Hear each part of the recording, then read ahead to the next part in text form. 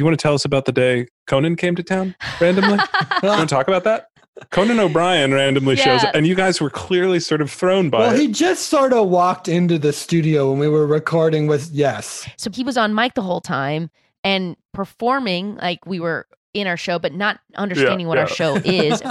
Excuse me. I was told I was invited in this room. I was never told it to be an improvised song.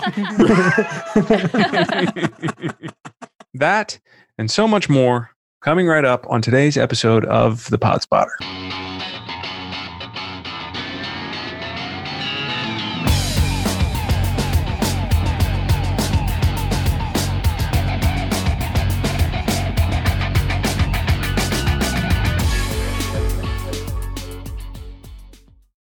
Hi, you're listening to The Pod Spotter. I'm your host, Zack. Did you know there are now over 1 million podcasts out there? Literally over 1 million. I counted. So how do you know which are good? How do you know which are worth listening to? How do you know which one you want to put on while you're jogging or cooking or ignoring your kids? Well, The Pod Spotter is the podcast that identifies and profiles new and lesser known podcasts that we find unique or out of the ordinary, and pods that we think are worthy of your time. And, we think you should check them out. So they could be brand new, but they might also have been around for years and just haven't found a broad audience yet. But our pod spotting team, they're going to spend days and nights and weekends screening these pods so that you don't have to. If a certain podcast is established and on top of the subscriber list, if it's a top 10er, then we figure you already know about it. We're not looking at those. We're looking for the hidden gems. Okay? Each week, we're going to talk to the creators of those little known pods, and we're going to pick their brains, and we're going to discover their inspirations, their purpose, and we're going to find out more about them. And we're going to talk about their show. We're going to play some clips, and we're going to have a few laughs, and hopefully you learn something in the process. And then you, the listener, you can decide if it's a podcast that you want to add to your playlist. You're going to deem it worthy or unworthy of your time. You will be the judge of these lesser-known pods. But in the meantime, hopefully you find our little show useful and entertaining, and we hope that you'll subscribe. Every Monday, we're going to release a new episode, and then if you like what you hear, you can visit us at thepodspotter.com and on Facebook, Twitter, and Instagram at thepodspotter. And there you're going to find some extra content, some videos, and some information about upcoming shows. Thanks, everybody.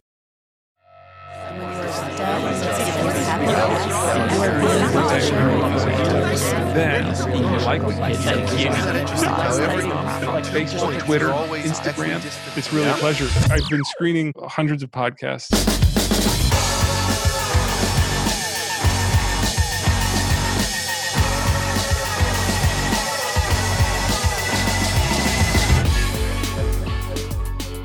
Okay, I'm starting. We're going to start talking now into microphones. Hi, everybody. Hi, pod people. Welcome to the Pod Spotter. My name's Zack, and I have a delightful little treat for everyone today. That one is Zack Reino. That one is Jess, McKenna. They are hosts of Off Book, the musical improv comedy podcast. Did I say Improvised? Any of that right? All of the nouns were correct. They are all accurate in describing the podcast. They were not said in the order of the podcast. My bad. Set me straight. You could do your intro if you want. Off Book, the Improvised Musical podcast. But it is comedy, and we didn't put that word in there, and maybe we should have. I think you're okay with keeping it out because not many words rhyme with the word comedy. It's one of those tough ones. Any like emphasis on that first syllable, the what is it called? Not the penultimate, antepenultimate. There are like notorious hard rhyming words. So I see why you left it out. This is like your Shakespeare background coming in. You're talking like Scansion with us right now. I'm getting way too in the weeds, and we barely even introduce you guys or talk about what you do. I was just going to say, God bless you for thinking we would rhyme with every syllable. We would definitely just take that easy E on the end. Here I am making up comedy. I do it, and here it's with Zack and me. You know what I mean? I wouldn't worry about all of this. Rhyme with comedy.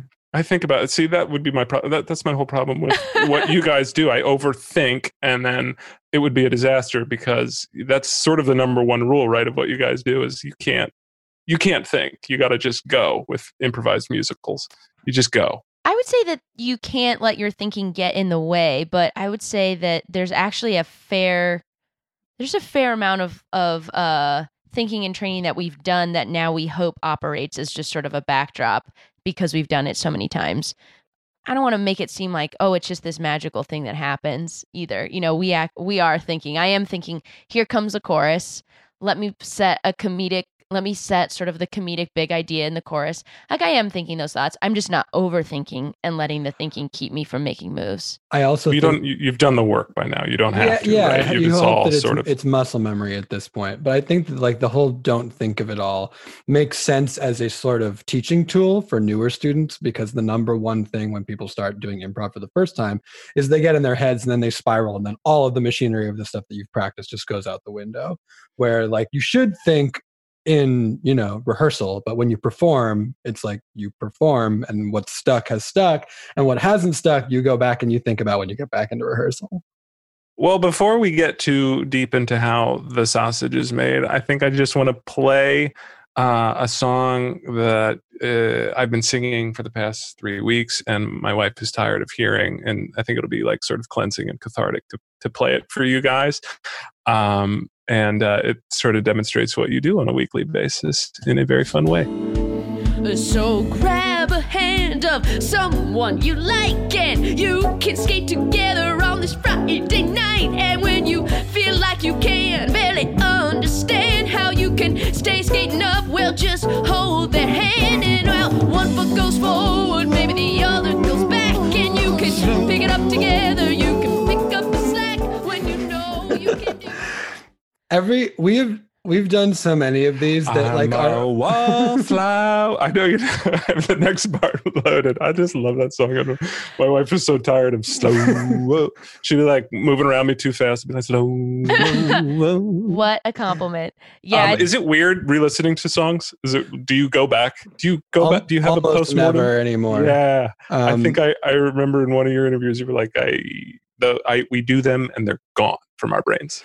I remember them like when you play them for me. I'm like, oh yeah, I think Aaron Whitehead is the guest of that episode, I believe. Wow, yeah. And like that's the sort of like third act at a skating rink where everyone is coming together, and Jess is doing a very, very, very good DJ in this particular number.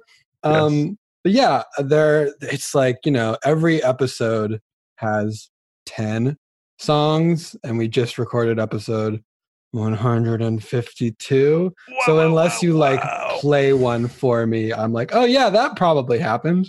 That sounds like a thing we would have done. Which is also why I think it's really tricky when people are like, so what are your favorite episodes at this point? We're like, and a lot of them are like, I don't even think really truthfully they're like very early ones, just because I think those are burned into our brains, and then maybe I've given that answer so many times, but like I'm like, oh yeah, that was a great episode, and that was recent, but it really has become so many. There's so many in my head that they don't. And you're the most prolific musical writers in America, probably. It's like Sondheim, a couple other people, Andrew Lloyd, I don't know, and then you guys, right? Yeah, people say that a lot. We get that a lot. People email us, and Sondheim is always like, guys, how do you do it? And we're like, there's a world in which, you know, future generations sort of discuss, if much like Shakespeare, if you two actually wrote all of these movies.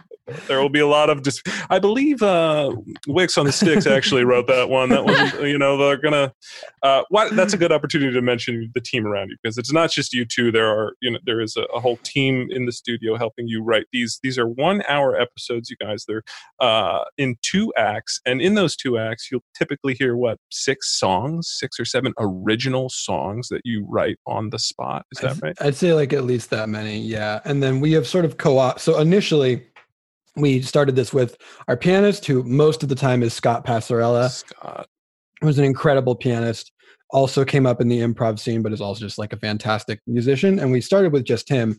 And then we co-opted our producer, who also plays drums, to play drums on the podcast, and our engineer, who also plays guitar and is the guitarist for Man Man Band, actually, to play guitar.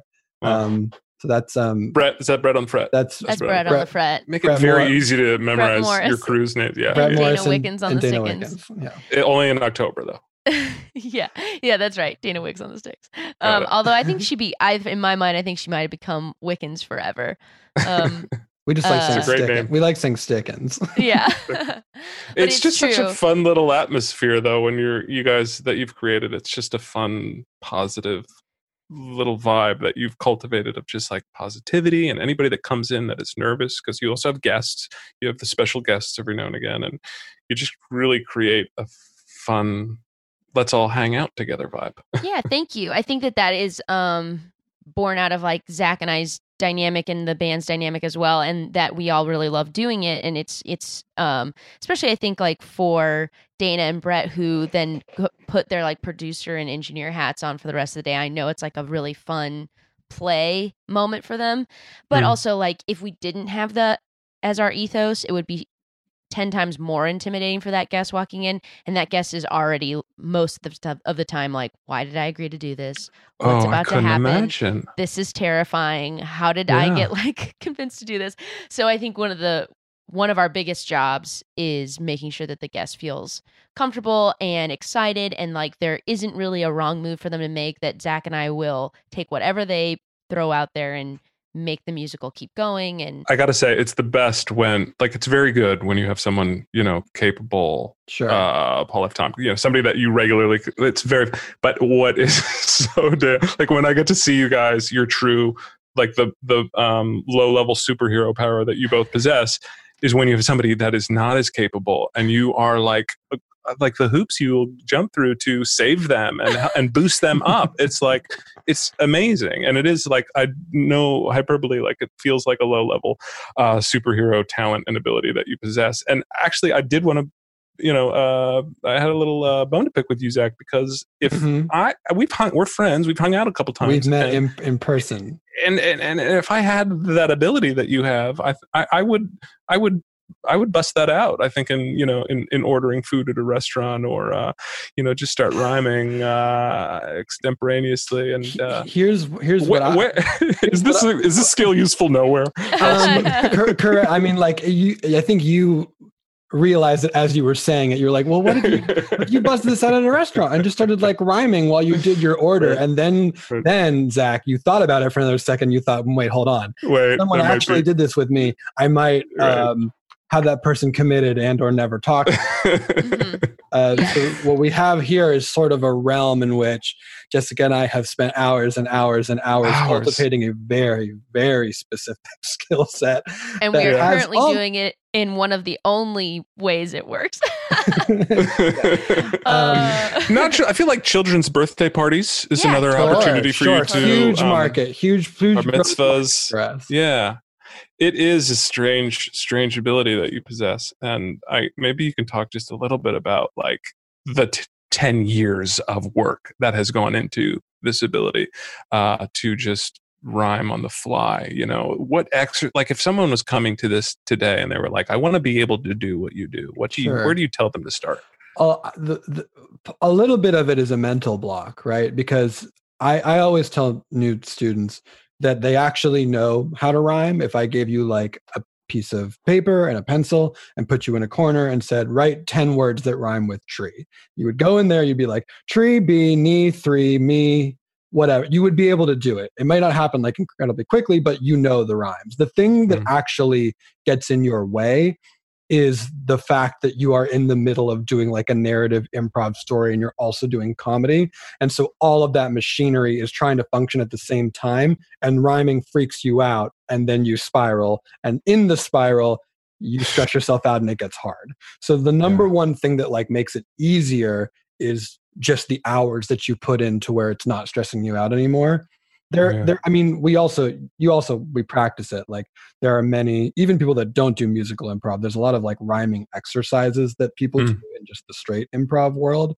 But it's will you do that with guests prior to each? Like, what is the sort of ramp up with? What's the conversation like? Jess will do the exact spiel that we give every time. It's not very long. Yeah.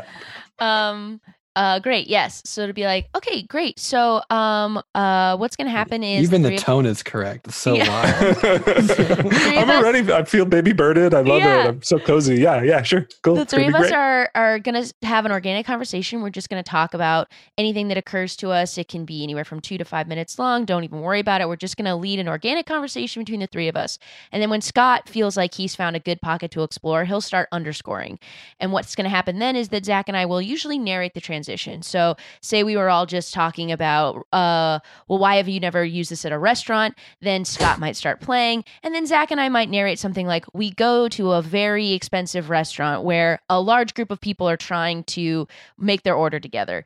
And then what's going to happen is we're going to do an opening number. And you don't really need to worry about introducing any important characters in this moment. This is just a time for us to introduce the world. That whole song could literally be, we're at a restaurant, look at us, we're at a restaurant. It doesn't need to be overly complicated. And we'd say, like, just jump in earlier rather than later. The sooner you sing, break that seal, get involved. And then from there, we're just going to tell one story.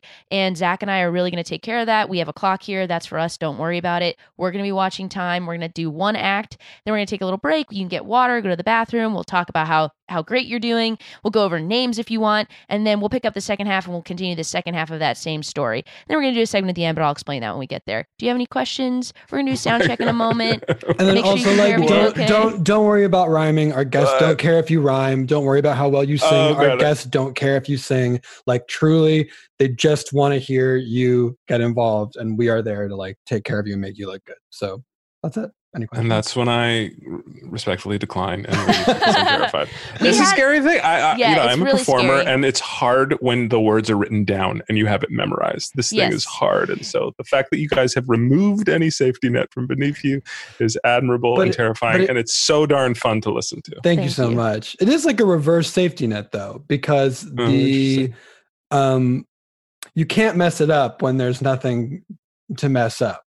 Right. You know? Like, and how messed up are your brains by this process? Like, while we've been talking, have you been like, that was a musical? I would have started singing on that.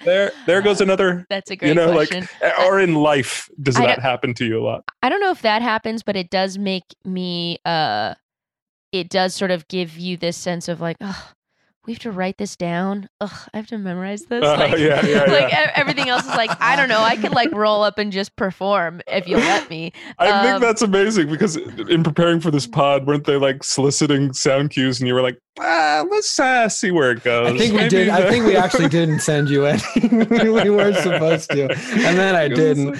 They were like, it was like, send us your favorite songs. I was like, well, yeah, just play one and we'll talk about that one. This is a lull in the interview where I would normally play one, but they didn't send us any, so I don't I don't have any. Actually, what I do want to play, and it's not a lull. I'm kidding. Is can I play the podcast rap, which is not really part of your episode? You absolutely can. Neither of us. I don't think remember what brand. It is. Perfect, guys. Let's play your improvised podcast rap. Here we go. All right.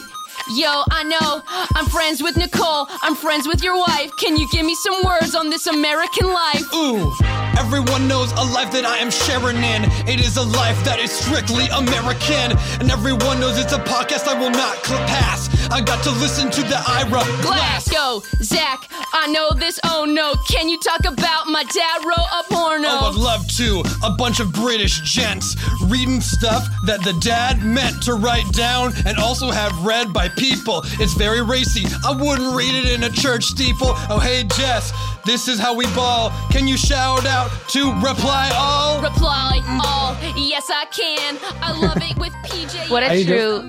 Very on brand. Blast from a very long past. Also, I always felt guilty that I pimped Zack into rapping about my dad wrote a porno and he didn't listen to it, and I do.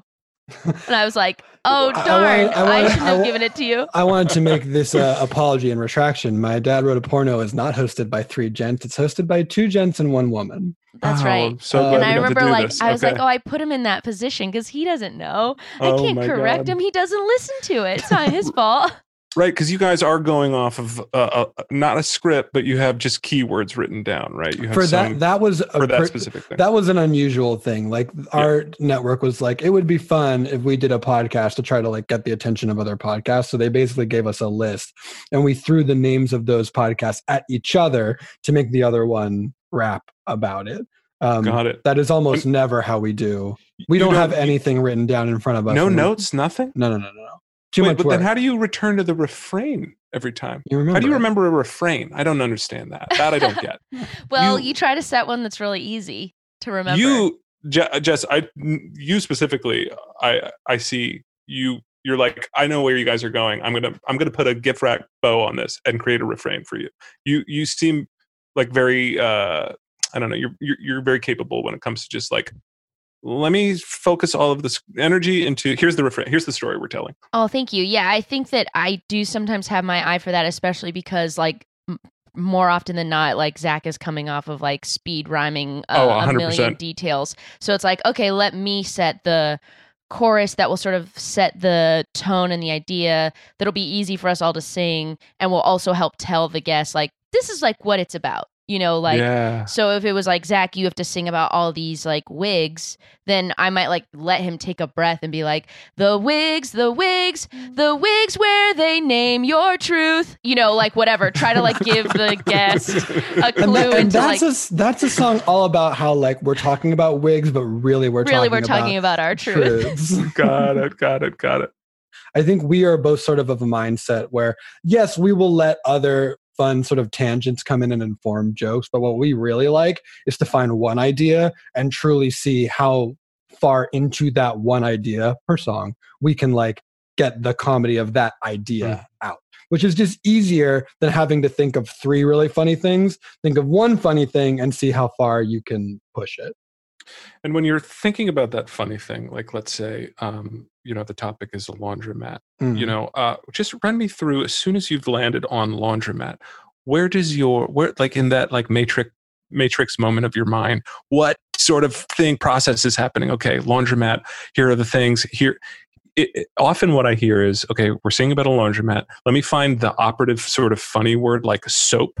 And then you'll take a short walk to get to soap. You'll set up soap with dope or something like that. Is that what is happening? Or partially, yes. I mean, if the scene is... We're getting real in the weeds here with this, but it's super interesting. I love it. I mean, like if the scene is in a laundromat, the actual first thing that will happen, because that rhyming machinery will not turn on until a song starts. It takes up too much brain space. So the first thing that will happen will just be like a scene between Jess and I, or the guest or whatever. And that is just like, that's a don't think, just listen scenario where we're just trying to build. I mean, there is all the sort of improv fundamentals of like, where is this laundromat? Who are these people? What's going on? All of the not funny, but foundational things that let this scene breathe.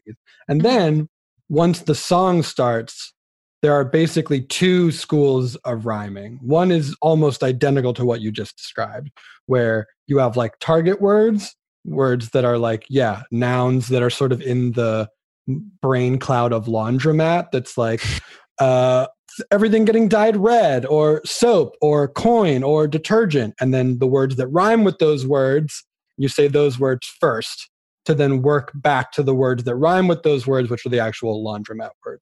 So you say dope first, so that when you say soap at the end of the second line, it sounds like a joke, even though really it's just a reference to laundromat.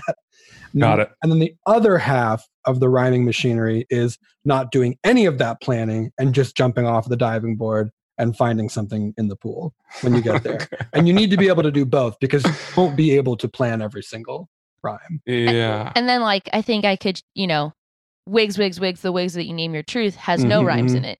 So I think always remembering that sometimes, like if that's really what that song is about, but then I make the chorus like wigs, and some are big. It might rhyme, but it's actually not as funny, and it doesn't do as much to inform my teammates what the big idea is.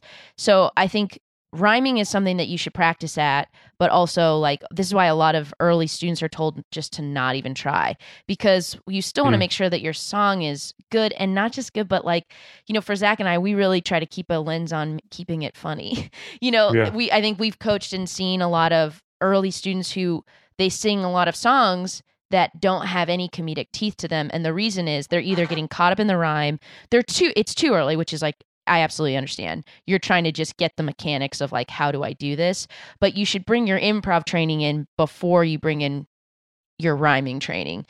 Do you guys have a lot of sports in your background? Or Jess, it seems like the times I hear you break and laugh the most is when you set someone and they take it, or when you set Zack and he takes the bait and like spikes it, and like it's just like a very it seems like that's where you get the most joy. And I guess if you could talk about that and what it's like having to make this music now when you're isolated in the time of COVID. No compliment could be received more joyously than thinking I have any sports background. I mean, I have like some, but I do not consider myself like a particularly athletic person, nor do I follow sports that closely. But but we do say often that part of the appeal to us is that improv is team sports, and that is a great joy for me. And there's almost nothing you can give Zack that he can't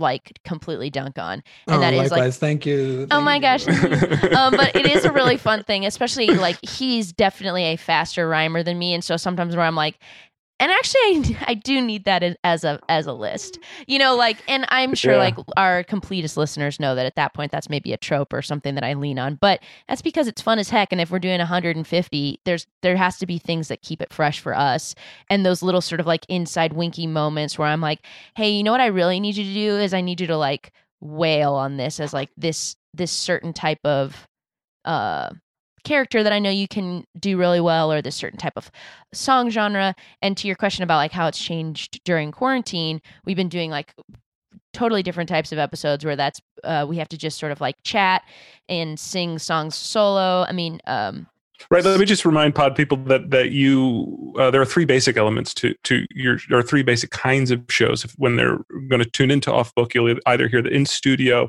band and you guys creating musical in studio, then you do your lives where you're out in the world in public doing them, and then you also do these undercovers, which you've sort of resorted to that style more recently. These are totally a creation of COVID. We did not do these before at all, except for Jason Mantzoukas. Except for Jason Mantzoukas, which we did one time. But yes, who was like a long time.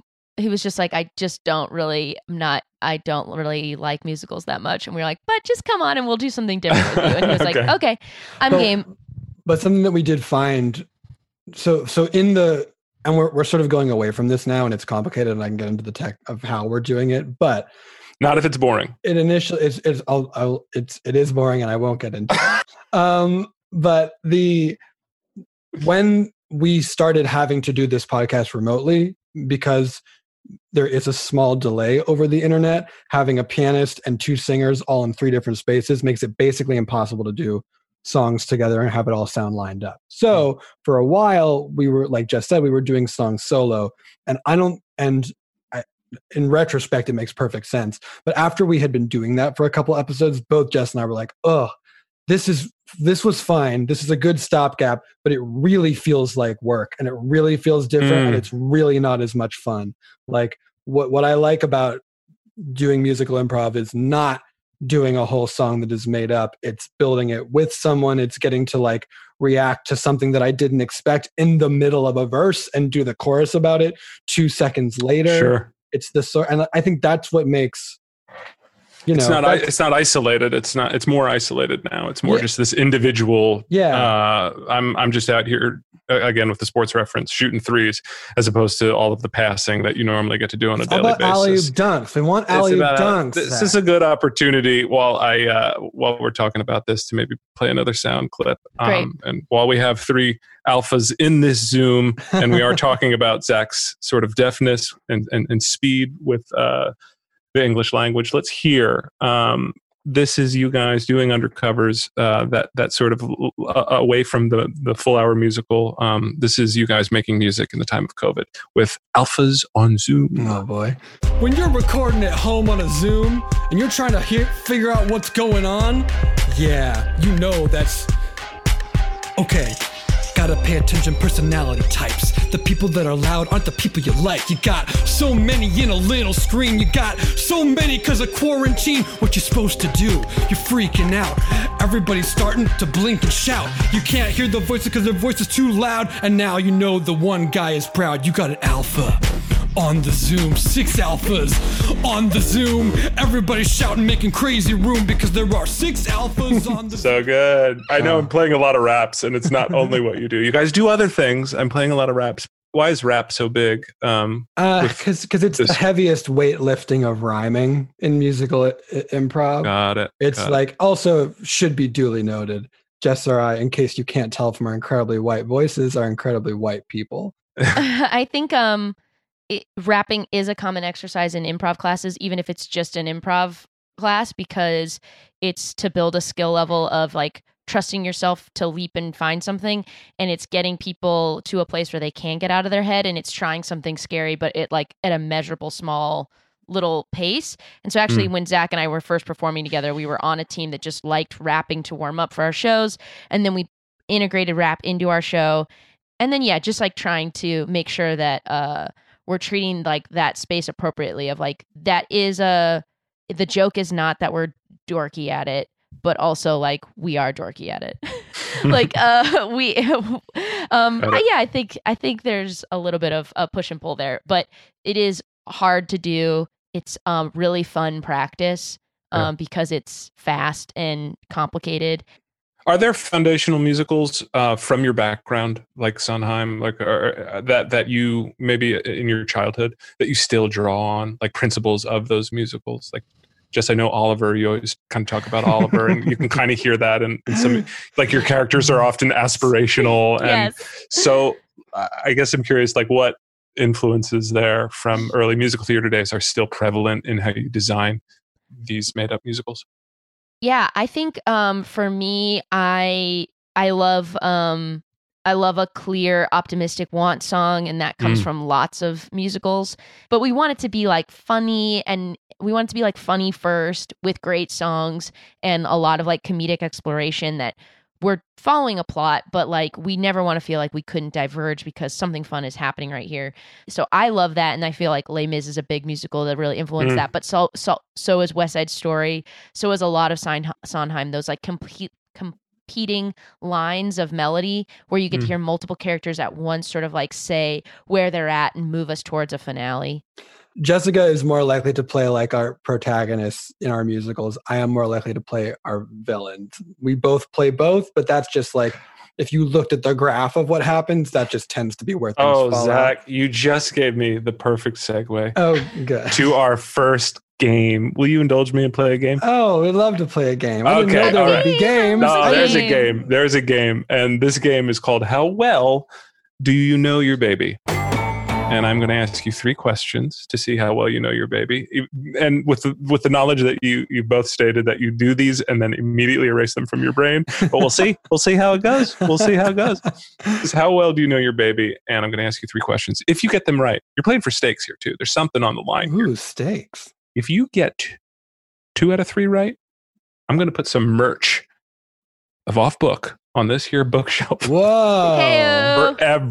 Forever. Love or it. as long as, Love it. or for the 2 weeks that we do this podcast. I don't know. We'll say. Are you ready for your first question of how well do you know your baby? Okay.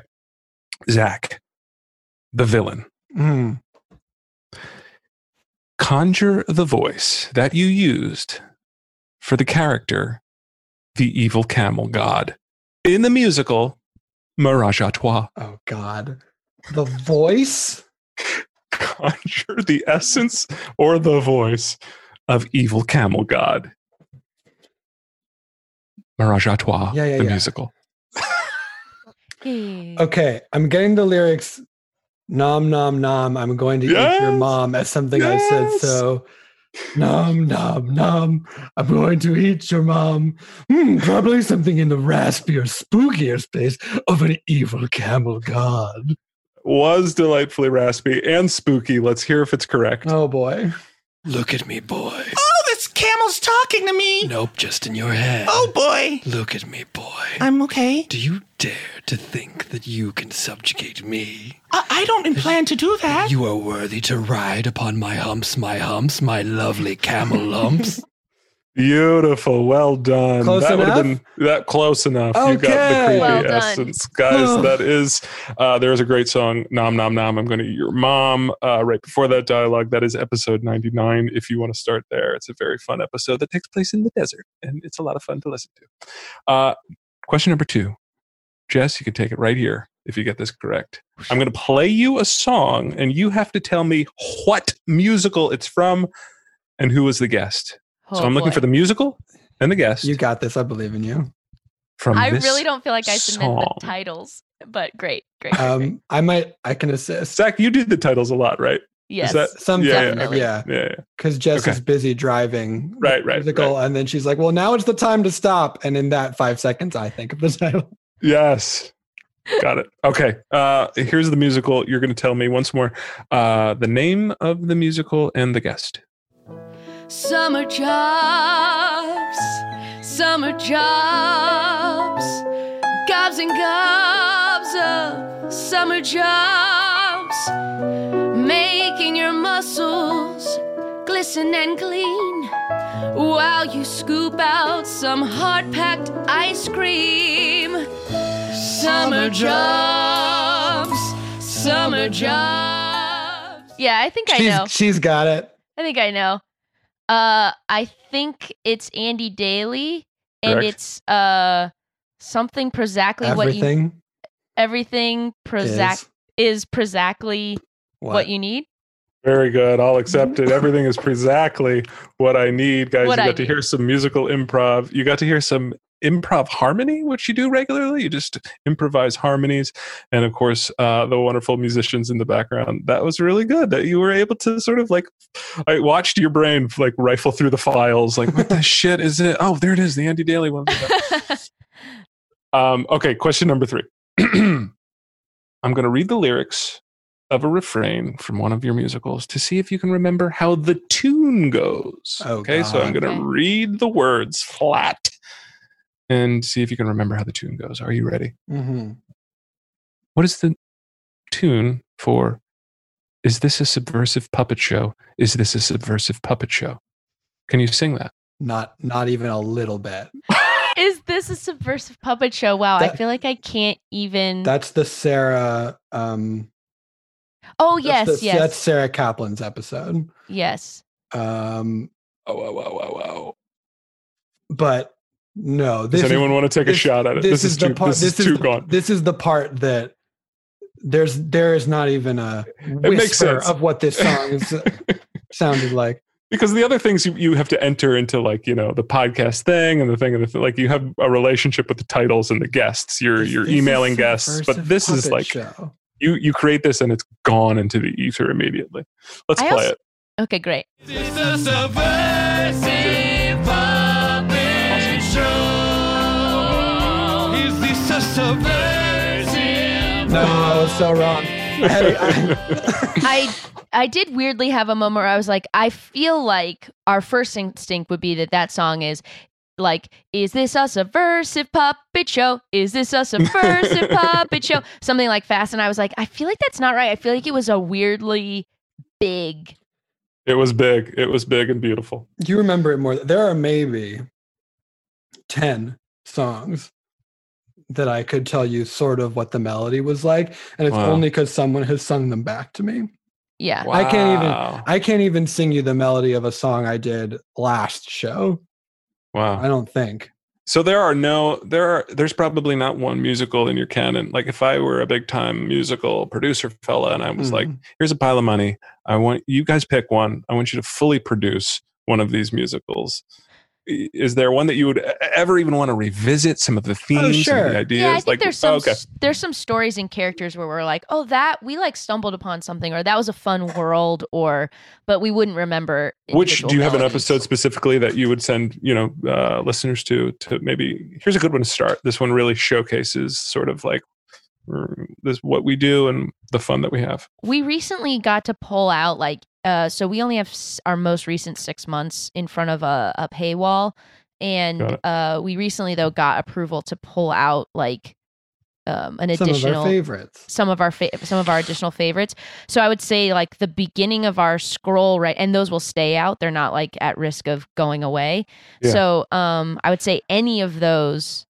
Yeah, I'm looking at them right now. Great. Episode 13 is called Attorney at Love with Nicole Parker. There are very few guests that have Nicole Parker's skill set. She was both Elphaba on Wicked and was in Mad TV.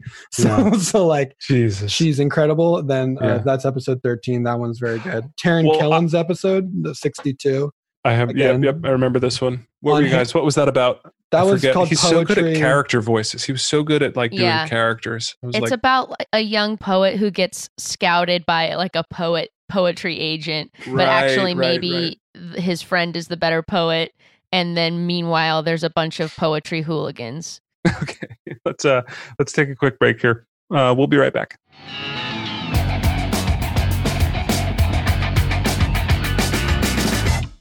Okay, everybody is looking for the next binge-worthy podcast, and we at the Podspotter, we want to fulfill that role for you. Okay, so if you like what you're hearing, visit us at thepodspotter.com and on Facebook and Twitter and on Instagram at thepodspotter for extra content, like videos and information and extended clips and all that sort of fun stuff.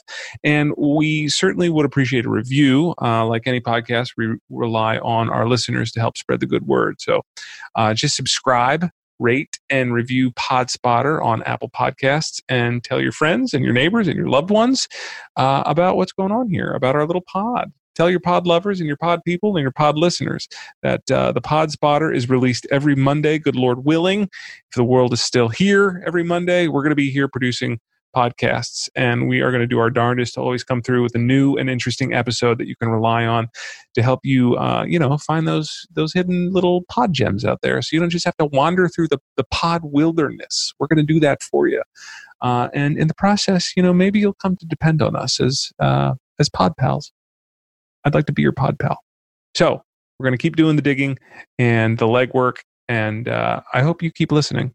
In the meantime, if you know of any new or lesser known pods that you think that we should feature, that some of our fans or the podcast fans might want to know about, then please drop a note on any of our social network platforms or on our website, podspotter.com. Thanks, y'all.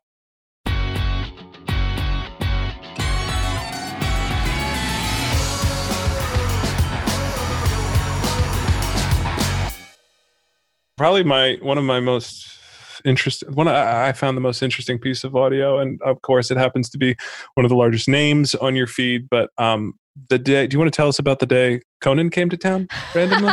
You want to talk about that?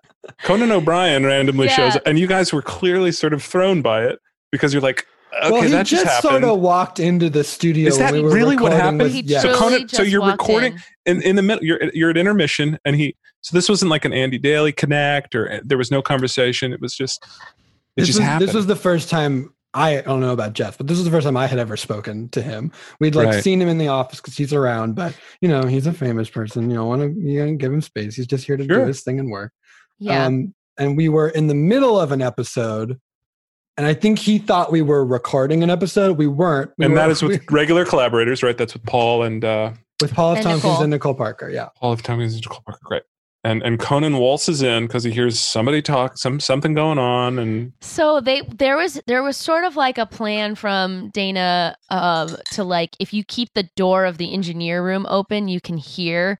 And she had tried that a couple times because she just like wanted, kind of truly 100%. And her being a good producer of like trying to like see if he would be interested, so that maybe one day he would guest or just like take an interest in it anyway.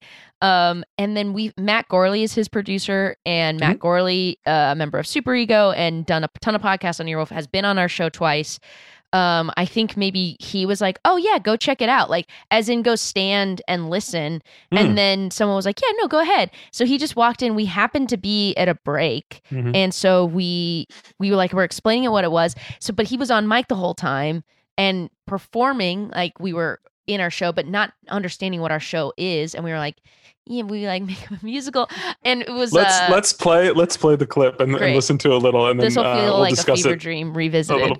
yeah, and then we'll chat about it. I refuse to rhyme. I refuse to rhyme. I won't improvise any kind of rhyme. I'm not going to rhyme. I will not rhyme. I'm just not gonna rhyme. Yes, a rhyme, sometimes it can belong, but it's only a part of the song. And if I can be oh so bold, it's only a part of the whole. A part of the whole. Yeah! Excuse me. I was told I was invited in this room. I was never told it to be an improvised song. So let me just talk about briefly why I love this piece of audio so much and why I would send people here first, because, you know, in just learning about, you know, your journey and all of your work that you guys have both done as a collaborative team and you know, learning about things that have inspired you, Jess, you talk often about The Simpsons being a big inspo for you and your source of comedy. And then to have someone who wrote for those peak years and come into your zone, into your space. I had just watched, you know, like most people were sitting around watching the MJ doc, and it reminded me of like Michael Jordan hanging out like by a court and seeing like Kobe and some kids, like the younger class playing. And he like is like, oh, there's basketball going on. I want to go see if I can play. And he comes in and, you know, he's doing a sort of trope that he does often, this like, I'm too good for this, or I've been hoodwinked, you know. And you get to hear in this episode a young improviser who was influenced by your hero go toe to toe with, you know, somebody who has been an influential part of her life, and you totally rise to the occasion and you crush. You know, he clearly kind of wasn't, you know, he was shooting some air balls or whatever. Like it was fine what he was doing, but then you find your footing. That clip that I played, like it's clear like the first time you start singing, you're like, okay, is this really happening? What's going on? And then by the second verse, you're just like, boom, I know exactly what I'm doing. I'm accessing all of my training. I'm going to crush this moment. And I think you do. And I think it's just an awesome piece of audio to have. And that is episode, for people that want to just skip right to that 116 when Coleman comes to play. The episode itself is also very good. But then that interesting piece of audio for me has been something that I've been thinking about a lot lately. Oh, thank you. Yeah, I think for me, he is a giant influence. And so like, very tall. And his sensibility, very tall. His years on The Simpsons are like, yeah, I mean, to think of that song and to just like hear the monorail song in the background, but and like some of his the ring came off my pudding can. I mean, I know like he truly is massive influence on me, and so it was sort of interesting to navigate. I also felt like just like I didn't know how to help that moment for Paul and Nicole. Like here they are again the helper. Again, the helper. I'm just gonna sound like such a Girl Scout, but like I just was like, this is they're here to be on our show to promote their show. They're our friends. I don't want to like suddenly ditch what we owe them in this moment because this like famous person is here. They're excited to. Well, Paul less so because he like knows him and is like, you know. But I don't think Nicole had really met him before. So you have a lot of people who are just like, and what are you here to do? And like, yes, certainly it was a surreal moment. He's very kind and nice but is definitely like playing up that thing of like, well, what is this you kids do? Oh, this crazy. Oh, well, I'll just make it up. He has a sort of like, I would say friendly disdain for the art form. Yeah. Which is weird because it is actually the modern, like Jess is hinting at, the modern version of it is actually something that I think he does, but it is not the version of it that he would have done at Groundlings at the time. And let me be clear, have disdain for improv because it's very dorky, but it's also very cool and is a great, and I think he would appreciate a little bit, I think he would align more with some of the more like recent trends in improv and how they train a brain to actually be more like a writer's brain, more like what I think he comes from a place of still being a great performer, but having that sort of writer side of your brain working even as you're improvising or riffing. Yeah, it makes sense. I feel like the biggest thing that UCB did for me, and I only took like a couple classes, but the biggest thing it does for young actors, it's like just kind of helps people find their voice. Like, who are you and what do you bring to the table? Like, totally. Helps you sort of. And he is a person that has never had a problem with his identity or who he is. Like, he knows firmly who he is. So I don't see him really like. I think he has a very strong point of view. Yeah, I think. But yes, that was a really surreal moment, and like, exactly. I think I would have. Oh, it would have been awesome if he was like actually a guest and could see us like build this thing. It was awesome. Not just this weird meta piece of like. We'll get him. We're gonna get him. Yeah, we'll get him. That's a get. He's a get. He's a big get. What about who is listening to this pod? Tell me about the Sleepy Babies. Who are the people that you hear from? The Sleepy Babies is the name that our fans have given themselves. Which is how I'm trying to create. I keep calling people pod people that are listening. I'm trying to create my own. Yes, you want it. Shouldn't try to do. You can't make your own. No. The sign of a true podcast that has made it and is established is they name themselves. Right. Based on an ad read. I mean, really just a sweet pull. Yeah, we have. I think. Most of our audience is still influenced by the fact that we're on Earwolf, a very like a comedy network. So we have a large amount, to sort of a surprising degree. We still have a very like comedy nerd audience. It Which hasn't means it's mostly like men between the ages of 16 to 30, 40. I don't know. That sounds like a broad thing, but it is truly not. If you wanted to take like a snapshot of who you think our listeners would be, it's not that. We have like the Earwolf audience, and then we have been lucky enough to grow in sort of like the LGBTQ plus spaces. Like, we have a lot of queer listeners, which is wonderful. We have a lot of female listeners, which is wonderful. It's musical theater people, but it also, really. Or it's not. It's not. Well, it is. It is. It's a lot of like, hey, I did musicals in high school and I missed them, and or like I did musicals and I never really got them, and these ones are more for me.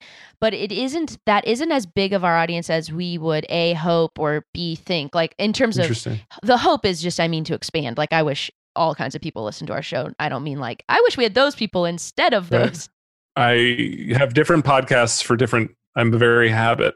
Sort of I'm a habitual, there are sleepers, there are morning ones. I wouldn't start my day with you guys, but I'll go for a jog. I'll go for a jog for sure. For sure. We're a gym podcast great. For a lot of people. Folks, become a Sleepy Baby and take a jog with Z and J here. What were you saying, Zach? I was just going to say the other notable. I'm such an alpha on Zoom. No, you got to be an alpha on a Zoom because there's a delay, and if you don't sort of speak over someone, you'll never be heard.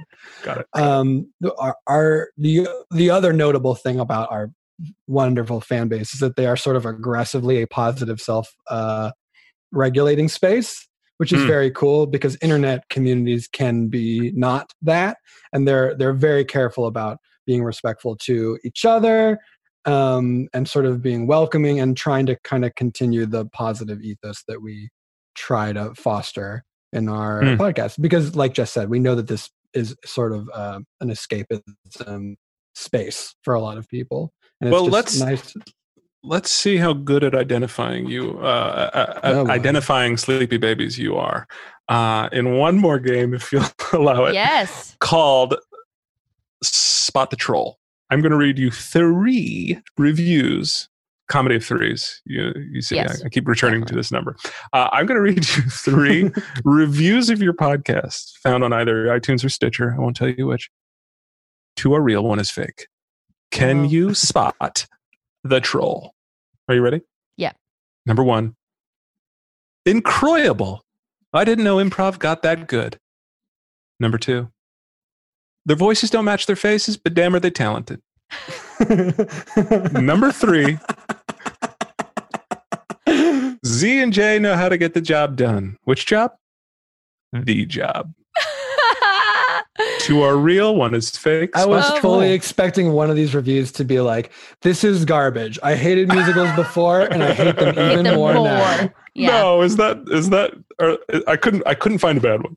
That's they were all glowing and 5 stars. You clearly deleted those. My radar Or your says wolf. it's my radar, Jess, says it's one of the second two. It's 2 or 3. Incroyable. I didn't know improv got that good. 2, their voices don't match their faces, but damn, are they talented. 3, Z and Jada had to get the job done. Which job? The job. You know, I feel Zack gets a lot of stuff on the internet about like that's not what I thought he looked like. I don't know that I get it as much, so I feel like maybe Zack could have been inspired by Truth and To made write it that second one. to write that second one. I feel like that's good. true.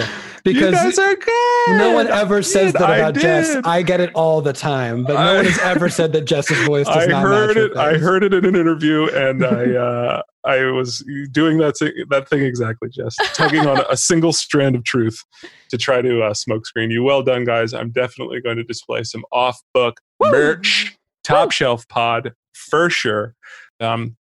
Since it's the last 5 minutes of the podcast, I have an ongoing theory here, Zack and Jess, that no one listens to the last 5 minutes of any podcast. That by now they're done cooking so or the jog is you done. Put secrets in here. And so I'm developing some secrets, actually. That's called Go Ahead, No One Is Listening. And this is an opportunity for you and I to say whatever we want because everyone has stopped listening That's by now. incredible, Zack. If you want to ingenious. tell someone you love them or tell off a former boss or just like share something from your day, now is the time to do it. I will go first so you can consider your moments of go ahead, no one is listening. But I want to talk about wetting the bed and how that was a big part of my life growing up as a child. I was a big bedwetter. This is fine. No one's listening. I can tell you guys I'm not embarrassed by this at all. Big bedwetter. And, eventually it goes away after, grade school, pretty late in the game, off and on throughout. But late in the game, I finally kicked that habit. Horrible, horrible, horrible affliction for any young man. I have one instance in high school at a sleepover. And if you've ever been at a sleepover with a person who wants to play the let's not go to game, the bed game, the let's stay up all night, that's the bedwetter of your friends. Okay? That's how you identify that person. So that was me trying to keep everyone awake because I had this fear from when I was a kid. I can't fall asleep. I was a bedwetter. I can't let the bed hear. It's high school. I know, really sad stuff. Don't worry about it. No one's listening. Look at you now. But listen, that night at the sleepover, I'm sleeping on my buddy's couch and I try to stay up and we were drinking a little bit. So it was a little exacerbated by that. And sure enough, I wake up at 6 a.m. and the couch is soaked. Oh no. I don't know what I'm going to do. High school starting, I'm like surrounded by all these high school people. I don't know why I'm whispering. I don't need a little whisper. No one's listening. And so I don't know what to do. I'm panicked. Friends are around me. I'm at someone else's house. I can leave and just go and never come back and run home. Or I can take this, there was a glass of iced tea next to me. Hell yeah, dude. And I just fucking dumped that tea all over me and all over the couch. And then I woke up my buddy. I was like, Andy, I'm sorry. I spilled tea all over me. You got an extra pair of shorts? No problem. Gets me in shorts. The next morning, his grandmother helps me clean the iced tea stain and she's touching it. And I'm like, no, it's okay. I'll get it. I'll clean it. And so this is an apology to grandmom who was touching pee and thought it was iced tea. I'm really sorry, but that tea saved me, and she helped save my my high school career. I wish I had more. Don't do anything deep. I'm delving for secrets. I don't need you to. I don't need that. It could just be about your day. No one's listening. It could be anything. You could just make a fart noise. You could sing a song for us if you want. No one's sung, and that's what you do. You sing songs. I didn't make you do that. I should. You don't have to. I know. I'm gonna. Sing you can sing a song about wetting the bed. I want to sing some of the many variations of songs that I do sing alone to my cats for various things that they do in the sort of day. So there's. Would Jess give you? Can Jess give you anything? She can. This is a written song. This is a song that I sing multiple times. Please. For my one cat that likes to try to eat yogurt. When I've opened up a yogurt, she comes in and goes, "Yogurt, yogurt, give me the yogurt. Feed me, please feed me yogurt. I want yogurt, and my name is Boo." The cat's name is Boo. That's it. If no one's listening, I will say sort of antithetical to the two of you bonding over cats. I don't really understand pets. Yeah, I've heard this take. I don't like it, but I've heard I know, it. it's And I'll not hear a it good again. take. Don't understand it. Yeah, I sort of am missing like a fundamental something in my DNA. Like, I remember watching Titanic with my friend Krista, and she loved dogs so much. And early in the movie, like a fancy dog gets walked on board as they're like loading up all of Rose's fancy stuff, like her car. You see like all the rich people stuff. And there are 2 dogs. And like the movie Titanic ended, and I was like horror struck. And she was like, "What about those dogs?" And I remember being like, that's baffling to me. No, she's right. What about those dogs? You know, like, not that I don't care about those dogs, but I don't understand.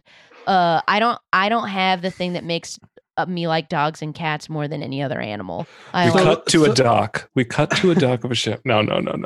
So like at the beginning of have you seen John Wick? Yes. Of course. So you like all of them. You like, they're all extremely good. Keanu Reeves is extremely good. So like, that's not the beginning of that movie for you. Like, you would be pissed if someone killed your dog, but it wouldn't. Yeah, that's a good question. Animals in movies.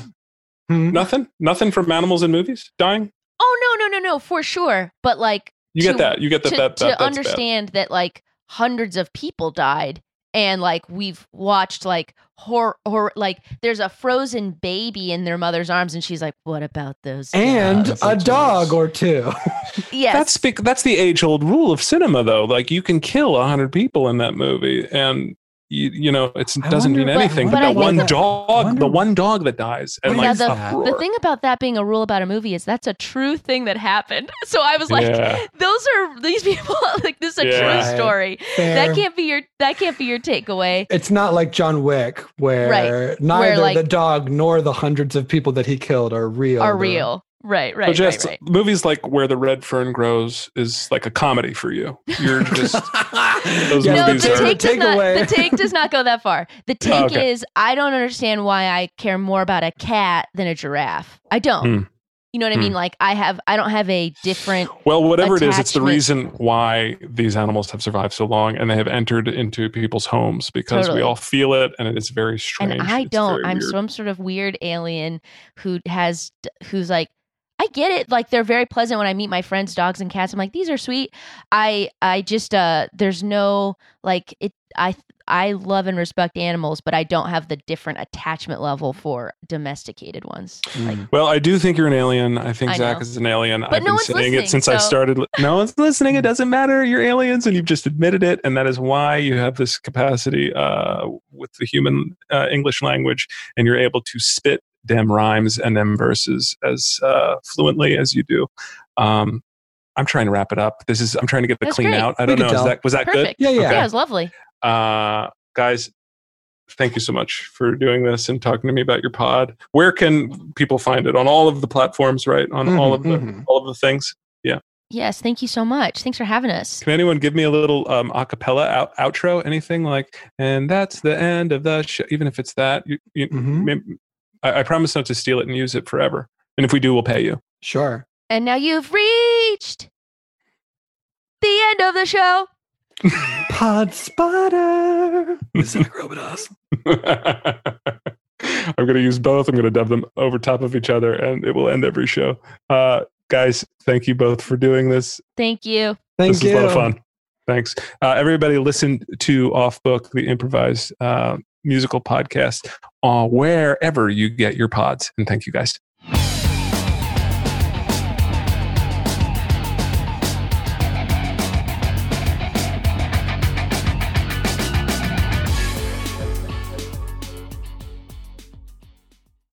This has been the Pod Spotter, the podcast, where we unearth the new and lesser known pods that we deem worthy of your attention.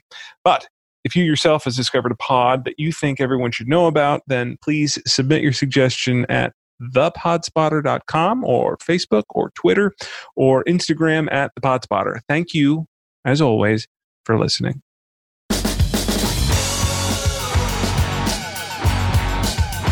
This has been Zack Robidas. The Pod Spotter is created by the Price Brothers, produced by Oink Inc. Radio, associate producer Tori Adams, and is recorded and produced at Baker Sound in Philadelphia.